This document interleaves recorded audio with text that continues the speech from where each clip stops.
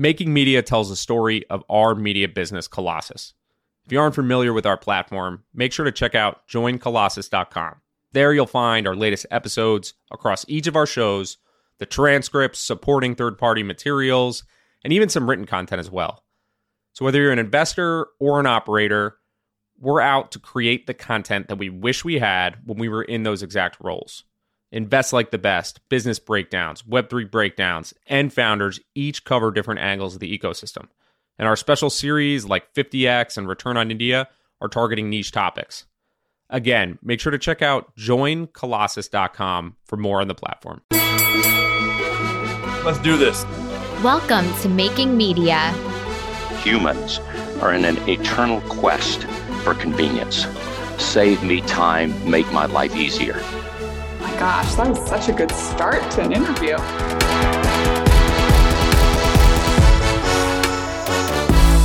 All right, welcome back to Making Media. We have a fun new format we are testing out today. It's something that we've been playing around with a bit. As we get more questions about what's going on in the media industry, we still consider ourselves very much outsiders, but we're starting to know enough about the industry to offer some fresh perspective. And it's something that's happening in conversations, usually off mic, with different people in the industry, and many which are legacy media members. So today, we're going to talk about Forbes. Forbes, iconic media brand, 100-plus year existence. They generate north of $250 million in revenue. But in recent years, most of what Forbes has been known for is the headlines around the sale of the company. It's owned by a Hong Kong-based investment firm, and that firm has been looking to sell the business for multiple years now. There's a laundry list of failed transactions and many things that have stopped that from happening, including political dynamics, SPAC dynamics, even crypto dynamics. So the laundry list is full of buzzwords and things going on in the marketplace. But we're going to get into all of that today and also just talk about the business itself, because it's a super interesting business. One where you could argue it's going through an identity crisis, and there's lots to talk about. And we hope that this feeds you with information, but also starts a little bit of a conversation, as I'm sure there's going to be things we miss.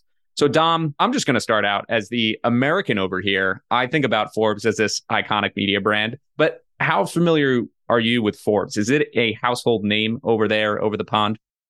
Yeah, I'd say it is. And partly because every time you search something vaguely business related on Google, you get a Forbes link shining at you in bright lights towards the top of the screen. I think that that's probably the main place that I see it. The other one is the 30 under 30 in particular we get over here. And we'll get into it, I'm sure, but over the last 10, 15 years or so, they've licensed their brand all across the world. So we have Forbes in Europe. I would say my intrigue at covering this business is more from a skeptical view. I'm not sure I bucket Forbes into a Wikipedia type business where I click the link, I'll read the article, and then I want to go and double check the information. And again, I'm sure we'll get into how the business model has created some of that paranoia in my mind. There are some things in here that I would probably want Colossus to steer away from. So there are some lessons on what not to do, but also I'm sure there are some things that we'll learn and what we could apply in our own business in maybe a slightly different way. Comparison to Wikipedia is certainly starting out with some hot fire. Yeah. Coming in with some fighting words, I would say. One of the most fun things about any of this research is you come away with fun facts that really don't feel key to the business story, or it's not something you would ever mention in an investor meeting. This used to happen to me all the time, but there are things you can share if you're in your random tea party or meeting at the water cooler. What was the fun fact that you came away with when looking at Forbes? I had a few, but I'm curious what stood out the most to you. If you look through some of their presentation documents, which I'm grateful for them trying to sell this business a few times, because there are a few of these documents scattered around the internet, maybe leaked, which has given us some literature to learn about the business model. And one of the revenue lines they've got is something called reprints. And that basically is them giving you license to put the little Forbes logo on your website or on your email signature. And for financial advisors in particular, this is big business, and they charge those people $3,500 on an annual basis just to have that little logo there saying that they've been on Forbes or they have a profile on Forbes, which to me felt pretty steep. You're paying $3,500 for the logo, but you've also had to pay a minimum of $3,500 on an annual basis to have a profile on the page in the first place. So there's clearly brand value there because generating dollars and people are paying for it. particularly in that vertical in the business space. So it's just a very interesting data point to me as someone who's generally reticent to charge people for anything.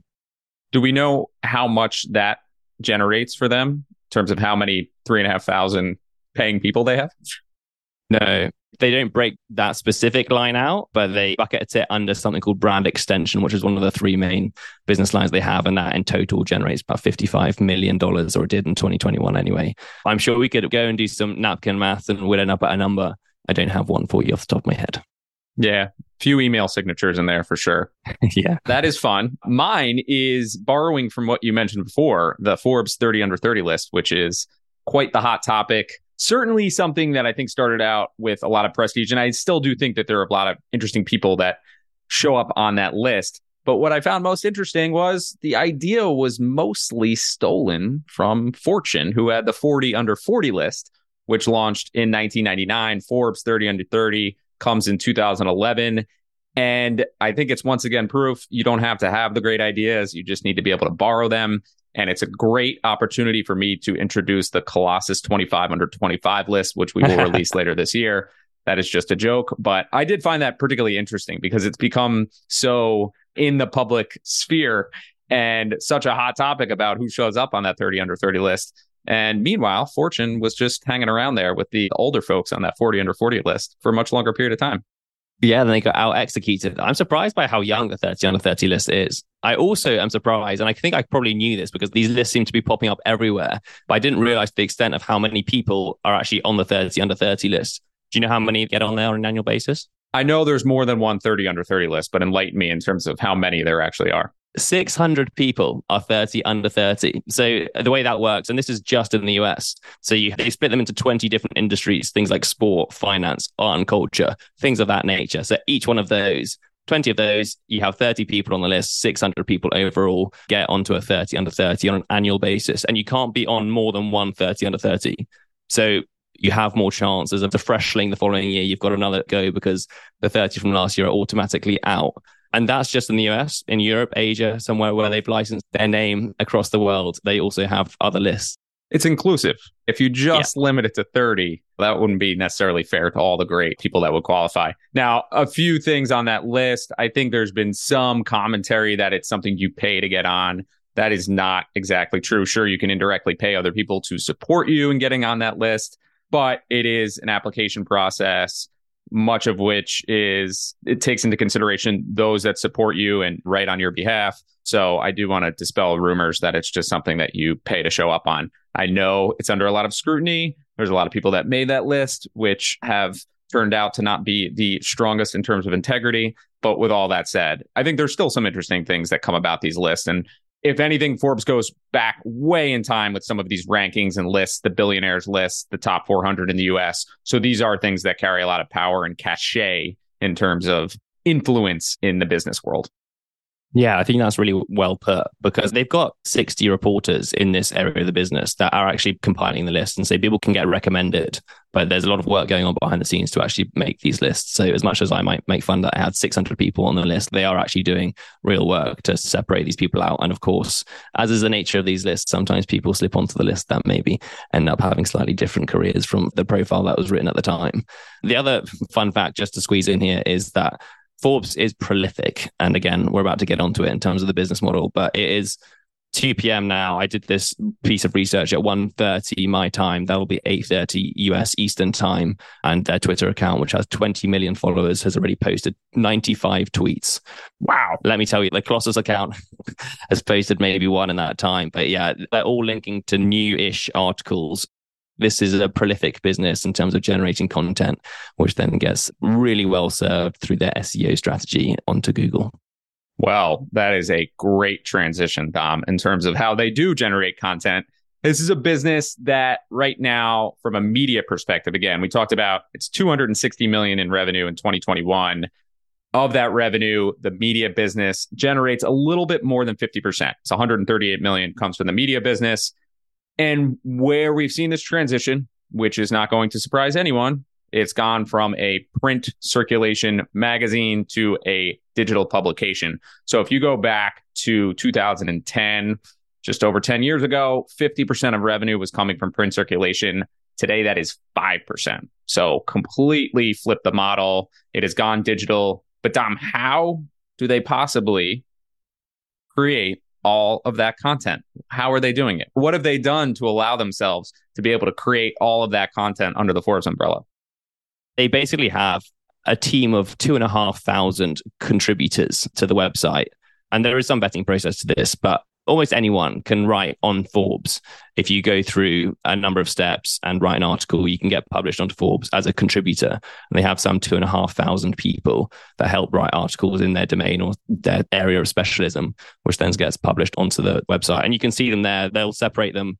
If you click a link on Forbes, you'll either get sent to an article written by a contributor, a senior contributor, or a staff reporter. And so they do tell you whether this is written by someone employed by Forbes or someone writing for Forbes as a contributor. And they don't always get paid. Sometimes they get paid, and the pay seems to be based off of how many posts they've written and engagement on the post. But often people will write on there just for the brand cachet of having stuff written on Forbes. It feels like the super extreme version of what Harvard Business Publishing has done, which is same thing. The contributor, or in Harvard's case, the professor, wants the brand cachet of Harvard. Even if they're not a Harvard professor, they can still get that. Where it falls apart to me is that many of these contributors probably don't have the same literary capabilities or unbiased approach or just general skill set that the Harvard editorial contractors have, in those cases, the case study writers. And that's really where the disconnect falls off for me, where I agree with what you said very early on. You make the Wikipedia comparison. It just feels like there's been a major dilution in terms of what you're going to get. And the whole idea of having a brand is that, okay, if I go to Forbes, I feel like there's some type of quality bar that it's going to meet. And at least, again, this is the outsider's view. This is my personal perspective. That's just deteriorated over the years, where I don't know what I'm going to get when I show up there. And a lot of it just isn't great. Yeah. And so they're writing 300 plus posts on a daily basis onto the website. So they're leveraging a ton of those 2,500 contributors to make up that number. And the interesting point you said, and we talked to Ardi about this, who is the editor-in-chief of Harvard Business Review, and he said they don't have reporters, they have editors, and he very much calls them editors because they're editing people's work, and they're contributors who are often professors and other academics. Whereas when Forbes breaks out their editorial team, they call them employees, reporters, effectively. So they've got 58 beat reporters that produce things like the lists and the newsletters that they have, plus some in-depth stories. Then they've got 30 reporters that do breaking news. And I think from my understanding, that's mainly their YouTube channel, which has over 2 million subscribers and has actually grown really quickly in the last few years. Breaking news there and building out a new media asset, which is more broadcast and video based. And then they have these 2,500 contributors who are writing for the website effectively and then helping things like those tweets that I was just mentioning before. And one of the big criticisms is that they don't have enough oversight on these articles. I don't know candidly what that looks like in-house, but as we've said, and some of the things you read is that there isn't enough oversight. And I can imagine with an army that big of people writing for your site, that would be difficult to vet each one, but that's clearly a decision they've made in terms of we want to scale this business in a big way over the last 10, 15 years. And maybe the tide has turned slightly further than they would have wanted. Yeah, it seems to me to be play for viewership. So it's very much fueled by the monetization model. And the monetization model was, how do I get more views? Because more views are what fuels advertising, and I can monetize that via advertising. And it's all trended in that direction, where you're essentially then competing with something like a Facebook. And they talk about having 80 million plus monthly active users. Well, Facebook has 3 billion. And I think why you would go to Forbes is because you expect certain quality bar. Facebook, you throw away the quality bar. So if you lose that quality bar, it does, to me, feel like a little bit of an identity crisis, where there is still really great stuff that comes out of Forbes, without a doubt. It's just much more difficult to find, and you can't guarantee that you're going to find it. So that part, to me, just feels a little bit tricky. And I think that's why they've also started to extend their brand elsewhere and to put less of a focus on the media business, or at least less of a focus of growing the media business. And what they ultimately have tried to do is make that a smaller percentage of the overall pie. And that's why they've gone into things like consumer and brand extension, consumer being the fastest growing of those other segments. And you shared a little bit about what that entails with profiles, but what else is involved in that consumer business that's interesting to you? split this out into 4 different products at the moment. But as you said, it's the fastest growing aspect of their business. And really, they want this to become effectively 50% of the dollars that Forbes brings in-house over the next 5 or so years. And this business in 2019 generated $9 million in revenue. We're already at $66 million. So it's growing at quite a pace. The 4 different strands at the moment is a membership profile, which is these Forbes profiles, which at the moment is mostly for financial advisors. And so they're effectively monetizing their most engaged and highest potential audience, which is, as a financial advisor, you can use the eyeballs that Forbes can generate to go to your profile, and then people can find the top advisors in their area, go to their websites, and ultimately invest with them. There are 3 different packages. I won't bore you with the details, but they range from $3,500 all the way up to $10,000 for various different levels of engagement and tools that Forbes will give you as an advisor. And then the other 3 strands, 2 of them are pretty similar. One is called Forbes Vetted, which is basically trusted product reviews on consumer products. The other one is called Marketplace, which they compare to something like NerdWallet. They don't actually own this outright, but they have a 40% investment in this business. And it's trusted advice for finance, health, business, and cars. They're effectively making recommendations across consumer and these other categories for people who come to Forbes and say, hey, if you're looking for a car or finance advice, then you can come to our marketplace. Or if you're looking for reviews on products like Wired or any of the other brands that you might be familiar with, then again, Forbes will meet your demand there, and they're generating income through affiliate links and some percentage of the e-commerce revenue that they're generating there. The final thing that is very new is something called Q.AI, which I think is built by a business called Quantalytics. And this is robo-advice. It's a retail investment product, effectively, that builds you ready-made portfolio. So you go in and say, hey, I've got this amount of money to invest. This is my risk appetite, etc. And they'll build you a portfolio and I think invest through there. And obviously, I'm sure they're earning a percentage of the fee that they generate. This is comparable to things like Wealthfront, Betterment, etc. To me, this consumer business is a bit of using media and the influence to Forbes' advantage. Many people think about, okay, media, you have the audience and you can charge your audience. You also have your advertisers who want to reach that audience and you can charge them. But then you also have guests or people that you feature. And that is something that could be of huge value to them in order of them getting featured in whatever you're publishing. It's also a value to you because without them, you can't get that audience connecting to you. But that said, this is an interesting way for them to capture some of the value from those potential guests or people. Obviously, it's a little bit different with financial advisors, but I think that's a third dimension in terms of media, which often doesn't get considered. You have the content itself, and if you could feature more things in the content itself and monetize that, that's great. Now, you lose some independence when I think you're doing that kind of stuff. So that's something to keep in mind. Similar thing with the marketplace. Something like NerdWallet, we've seen it with Wirecutter at the New York Times. All of these things start to come into question once you have affiliate links, recommendations. How independent is the analysis on some of this stuff? It always comes into question once it comes under the power of a big brand. And I guess from a strategic perspective, this is very similar to many other media businesses. This is bottom of the funnel stuff. The media business is bringing 80 million monthly active users to your site.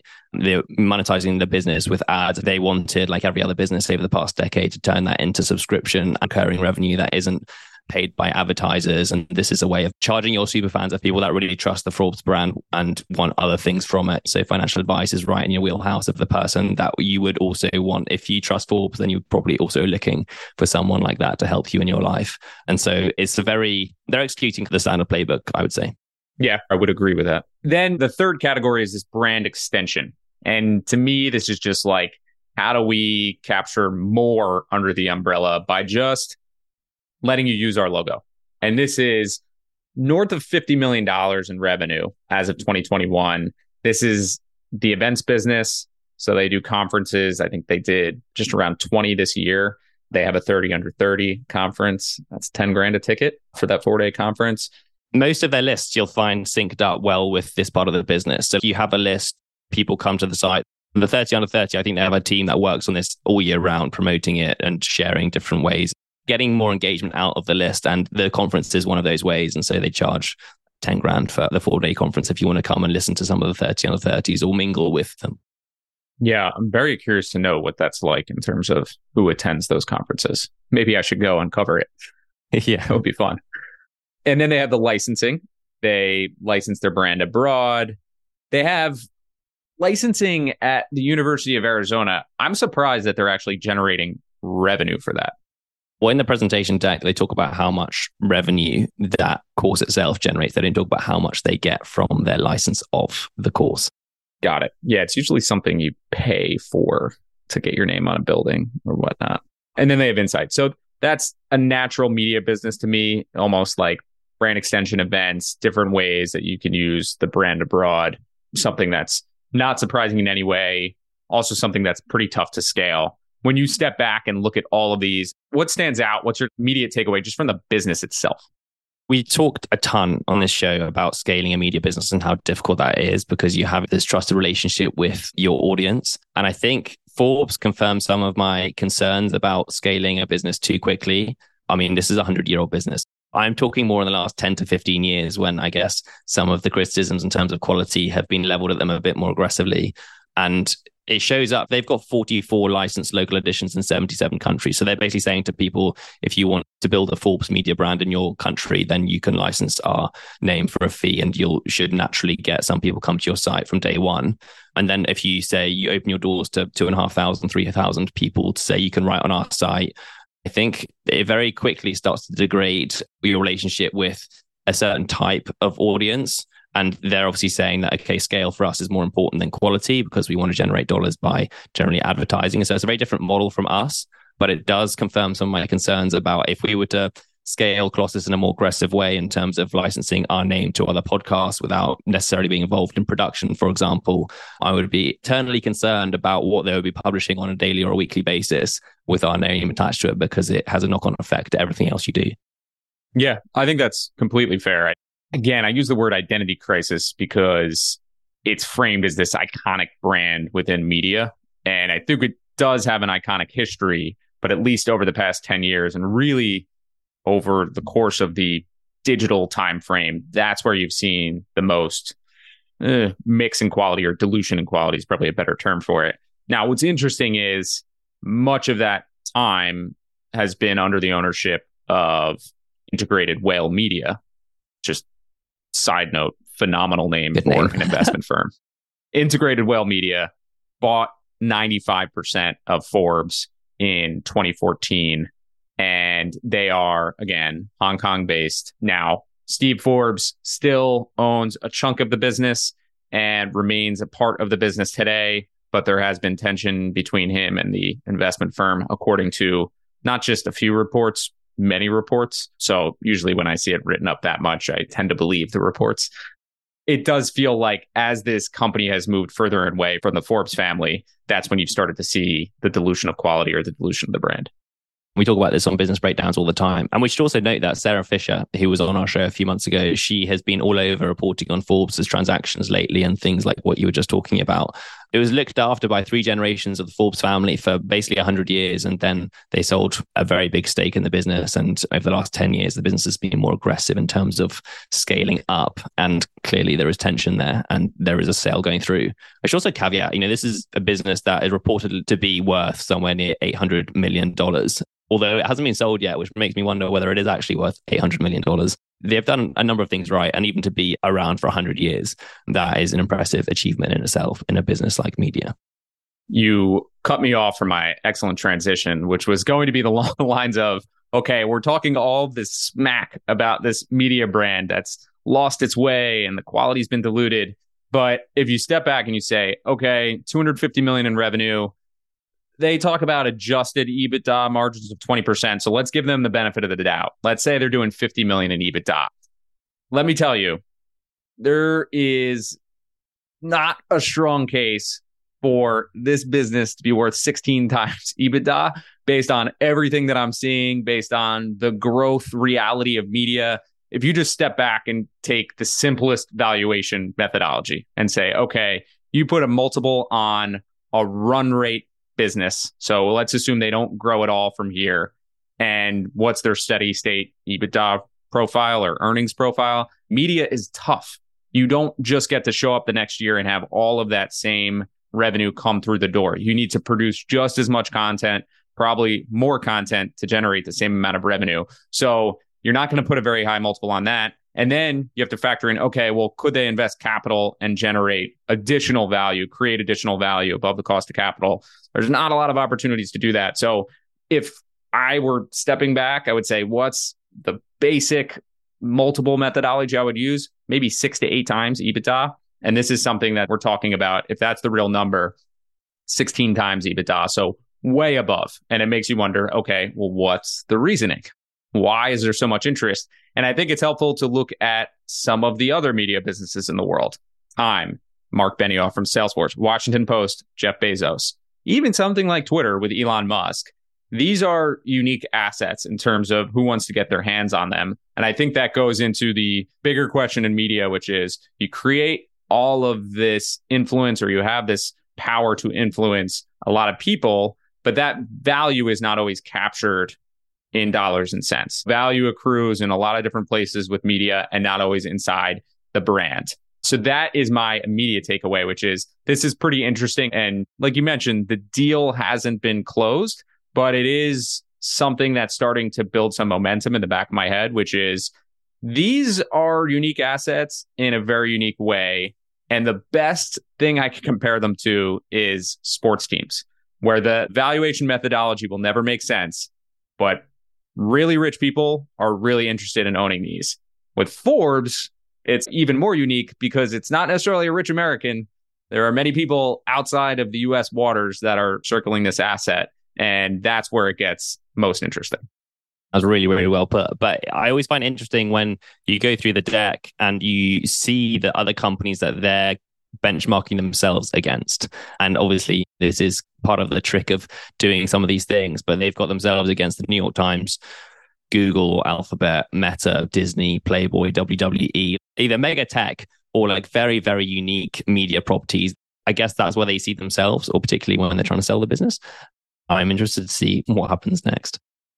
I won't blame Forbes for that. It's definitely bankers that are doing that. That is 100% bankers saying this is where you want to comp yourself because they get way different multiples than those bad media businesses that you don't want to comp yourself against. Something I personally experienced, and nobody wanted to be comped as a transportation asset. Everybody wanted to be comped against technology assets, even if they drove trucks. So I won't hold that against Forbes. That said, it is interesting to me where they actually exist in terms of being of value in this interesting asset. So when we did have Adi Ignatius from Harvard on, he mentioned Business Week and Fortune as someone who he didn't want to necessarily compete against because they handle the very much in the moment news that's coming out. He didn't mention Forbes as a competitor. And I just thought that was interesting in terms of the differentiation of brands. I would put them in the same bucket as a Fortune or even a Time in terms of, I think it's mass market, everyday person. These are the powerful people. It's wild to me that they all basically were birthed at the same time. So this business was founded in 1917, HBR and Time in 1922, I think it was, and then Business Week and Fortune in the 1930s. Same time might be a stretch. If Colossus's biggest competitor comes in 15 years from now or 20 years from now, will you really say it came at the same time? I guess I'm impressed that they've all been around for at least 80 years. Survivorship bias might be playing a role here. Yeah, you're probably right. What's interesting is Bertie Charles Forbes actually worked at Hearst before starting Forbes in 1970. So he came out of a bigger magazine publication, which still is around today. So yes, a lot of these big names are still around. His son, Malcolm Forbes, takes over. Malcolm Forbes had a phenomenal townhouse across from my much smaller apartment when I lived in Greenwich Village for many years. And I used to stare at that thing and admire what he had built, both in terms of the media empire and his nice living quarters. One question I've got is Binance, the crypto exchange. They made a pretty large investment at some point in 2021, but I'm not sure as to exactly whether that actually went through or not as part of the SPAC deal. Can you just explain what happened there? Yeah, they announced intentions to invest $200 million. That did not close, similar to their investment in FTX that they announced, which did not close. It was a $200 million deal, and Forbes has been circled by several crypto partners. So Binance was not the only one. Several others have been involved, along with the outside international parties. The most common name circling Forbes has been the Sun Group, along with GSV Ventures, which is based in the Valley, US based. And there have been several announcements in terms of transactions that were likely to happen. There was a SPAC deal. Many of them were involved in that. The SPAC deal fell apart related to market conditions. But most recently, at the beginning of this year, it was announced that Austin Russell, who was the founder of Luminar Technologies, not a media company, self-driving car technology, but he was going to lead the investment in buying out Forbes for $800 million. It came out in the future that only $10 million of his own money was going into this, and most of the money was coming from other sources, obviously. They were working to gather that. They have 6 months to gather that money. So they're on the clock now. I think September, October is the timeline for getting that done. But yes, very, very interesting political dynamics surrounding Forbes. There was a earlier deal announced with Sun Group for them to acquire the business. That faced a lot of pushback in terms of US regulators suggesting that this was going to be a propaganda machine for China, basically, to have an influence on the US market. And what was interesting, if you look at the research as to why this was an interesting asset for whether it's China or Russia, again, no view in terms of how real that actually is. But what's been interesting is that there's this idea that Forbes actually captures a lot of millennials' attention. So they have a younger audience and they tend to rank extremely well beyond Facebook and Google, which are unique properties. Forbes is actually one that seems to own that category. And that's why it would be particularly useful for propaganda machines to be coming at it and coming after it. Yeah, that's fascinating. If you think about Forbes and the research you've done into it for this podcast, what lessons do you take away from it? I think your point on how far can you extend your brand is a really important one. And I think that what you are extending your brand for is something also to keep in mind. So I think what Forbes has done is they've maximized monetization of that brand for that brand. They're trying to accrue the most value underneath the Forbes umbrella. What you see with some of these other media brands is they're more than happy to accrue less value underneath the umbrella of the media brand. And then that owner might accrue value elsewhere. It is something that they can use for influence in different ways. It's not a toy for them, but it's something that if they want to have a profile feature on someone, if they want to use it for another reason, it's something that I think media has this extreme power, and you can use creative ways to have influence, which then is going to indirectly come back in your pocket in the future. So I think Forbes went in the opposite direction. They did not necessarily take advantage of that. They wanted to accrue in terms of monetization. I think it's diluted the brand, and it's not something that I would necessarily want to pursue. But I think it's a noteworthy case study in that case. Do you think we're just not the target audience for Forbes? And actually, it's a very strong brand among the type of people that it still wants to serve content to. Have you ever talked to somebody who says Forbes is my go-to resource? So I personally haven't, but that's why I wanted to ask the question, because you see it and they talk about this themselves. One of their measures of success is how in the zeitgeist they are. And they literally will show you clips of Jay-Z's songs or Nicki Minaj's songs where Forbes is in the lyrics, because it's such a strong brand in the public discourse that it comes up in pop culture. Well, I think where that really derives from is list culture. And list culture is amazing for content. So you see this everywhere, whether it's Mount Rushmores, doing drafts, any way you want to pull it apart. My top 10 best NBA players, most 5 elite quarterbacks. Forbes has been doing this for a long time with the billionaire list, the top 400 in the US. And guess what? A lot of these lists, they're guesswork. So it takes a lot of effort in terms of putting together the information. But yes, that revolves in the zeitgeist. But I think it is very much specific to that. I do not think Jay-Z and Nicki Minaj, I'll have to talk to them next time I see them out. I don't think they're referencing it because they're reading the articles about AI technology and how it's going to influence restaurant kiosks. I think that they're probably talking about it because of the lists.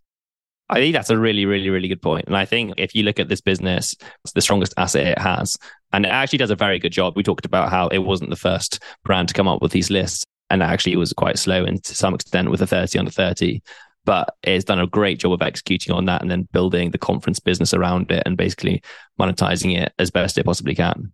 What's really interesting now that we're on this topic is how far this actually goes with having an impact on things.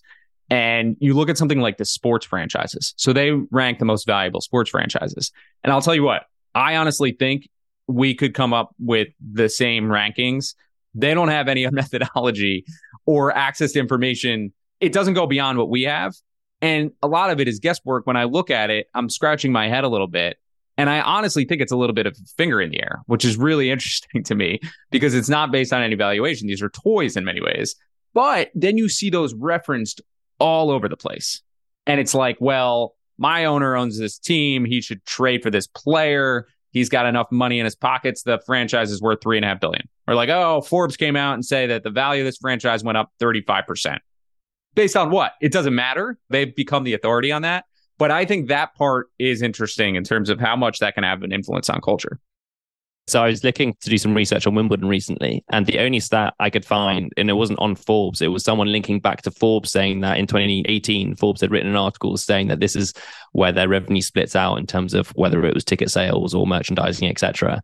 And then you go onto the site, it's written by a senior contributor who is in the sporting arena. There are no sources on there, but it's the only source of information. And then when you look at kind of the overall pie that Wimbledon actually releases publicly, it somewhat matches up, but you don't know whether it's right or wrong, whether it's the only information you have, and then you anchor to that information and you end up believing it. And again, I guess it speaks to the volume game. Like if you have enough people writing for you, then you become the de facto source for a number of different things because there aren't enough other businesses covering the same ground. Yeah, I use this example quite frequently, but it is interesting sometimes to see how often once a number is posted out there in the public, it gets used over and over and over and recycled.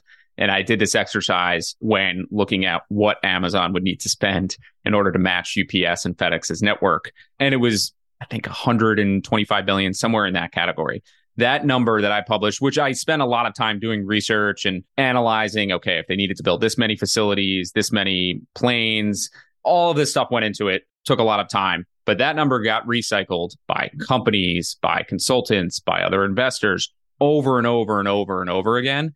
And it just made me realize most people are more than willing to rely on someone else's reference point and anchor to that rather than go out and do the work themselves. And I think that's interesting. And this is a pretty interesting example of that as it comes to billionaires, valuations. There's the famous story about Trump making sure he wanted to be on the billionaire list. And it makes you wonder how much of it is reality versus how much of it is propaganda.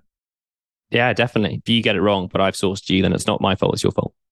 Exactly. You can always point the finger elsewhere. Any other takeaways, closing thoughts, things from the Forbes story? I mean, it's still ongoing. I'm very curious. We could have talked an entire episode about Austin Russell and Sun Group and GSV. There's a lot of interesting players here, a lot of unique political dynamics. I ended up on websites I probably don't want to end up on. I'm sure I'm being tracked by national security now. But any other closing thoughts that you have on this business? No, I think we've covered most of it. It's just interesting. The business I didn't know very well at all. I obviously knew their content and had some suspicions about what they were doing and how they were able to do this. You show me the incentive and I'll show you the outcome. There's always an interesting line from my perspective. And obviously the way in which they monetize, which is different to Harvard Business Review, for example, but they have a similar editorial model in some ways. But then because they're monetizing in a different way, then that leads to a different outcome in terms of the content that they publish. And I guess they have a different clientele as well, they would argue. So it's just fascinating how those things drive. You go to the end of the process and then you can work backwards and see how you end up with the type of things that they're publishing. I hope we haven't been too unfair on the business. Being alive for 100 years, I think, is not to be taken lightly. I think that's very impressive. And obviously they're building what seems to be a fast growing consumer business. Whether they can keep that going and whether they have enough brand loyalty to be able to monetize and keep that trending in the same direction will remain to be seen. And the sale price will be very interesting if they do end up selling it, because I think in 2013 or 14, they sold it for 400 million. Yeah. Do you know who was a seller in that transaction? Bono. Oh, really? Your boys Wow. at U2. Yeah. Part of Elevation Partners. I was waiting for you to drop that one, but yeah, they interestingly enough bought the business for close to $700 million and wrote it down by 80 to 90% from when they bought it because the business had just gotten crushed by the digital revolution. Then they were able to offload the stake to the legends at Integrated Whale, which is just a phenomenal brand. That could be a very lucrative tax policy or strategy that Bono and his team applied there. Yeah, well, if you wrote it down, you would then have to take a gain on the sale. So I don't know exactly how the accounting works. All right. Way over my skis here. Yeah, you also might have an Ireland-based entity, so I'm not going to even pretend to go into that. Unique dynamics, to say the least. And I know it was one of those stories where it seemed like a disaster at first. It seems like it turned out okay. But all that said, I think Forbes is still a really interesting brand, mostly from that list and ranking in terms of how much that has an impact on the world. I've always thought it would be interesting to introduce this model where rather than have this company decide who the people of the year are, find a way to have contributors rank these things or vote on these things. You know me, I'm a man of the people. I want to democratize this stuff. More contributors. No, if you just had a trusted group of people that were chosen each year, almost like the Academy Awards, what could go wrong? What could go wrong in terms of coming up with these rankings, coming up with valuations on these things? The world loves lists. The world loves rankings. At some point, we're going to start introducing these things ourselves. But yeah, I think there's something there. And in terms of all the other endeavors, those are interesting. It's going to be very interesting to see how the political dynamics play out here. And this is a fun one to watch. It's got all of the unique dynamics that you would see in a TV show like Succession, and very interesting little side story. Austin Russell, the buyer, his pad, his $80 million pad out in California was featured on season 4 of Succession. So there's a nice little unique tie in there, and it's going to be a fun one to watch. Again, I think in terms of coverage of what's going inside, Axios just does an excellent job covering that. So if you don't follow or track Axios, make sure to if you're interested in learning more about this one. You can't deny their scale either. They've got 80 million people visiting the website on a monthly basis. They have 45 million social media followers. You almost can't not follow them. I think I follow them just because maybe once a month, there'll be something on there that you'll want to click on or just do further research about because they're surfacing this stuff all of the time. You know how many Facebook has? A few billion. Close to 3 billion. It was a very different business. But it's not. That's my point. Forbes has diluted the brand to the point where I don't know what I'm going to get when I go on Forbes. The only reason I go to Forbes is because I know a specific article. I don't just browse Forbes. So to me, it's like they've moved in the direction of just aggregator of everything rather than having a unique approach or a unique style or a certain brand quality. I think it's deteriorated to the point where they look more like Facebook than they do something like Harvard Business Review. Fascinating. Good way to close. Indeed. All right, Tom, it's been a pleasure. Again, the idea of this was also to invite feedback. The best way to figure out the answer to something is to post the wrong answer to something out into the public sphere. So if we said something that you completely disagree with, please let us know. We try to act as a hub of information for others, and we want to continue to do that. So please share any feedback you have, whether it's inside or outside scoops. We appreciate that. Thank you very much. See you next week.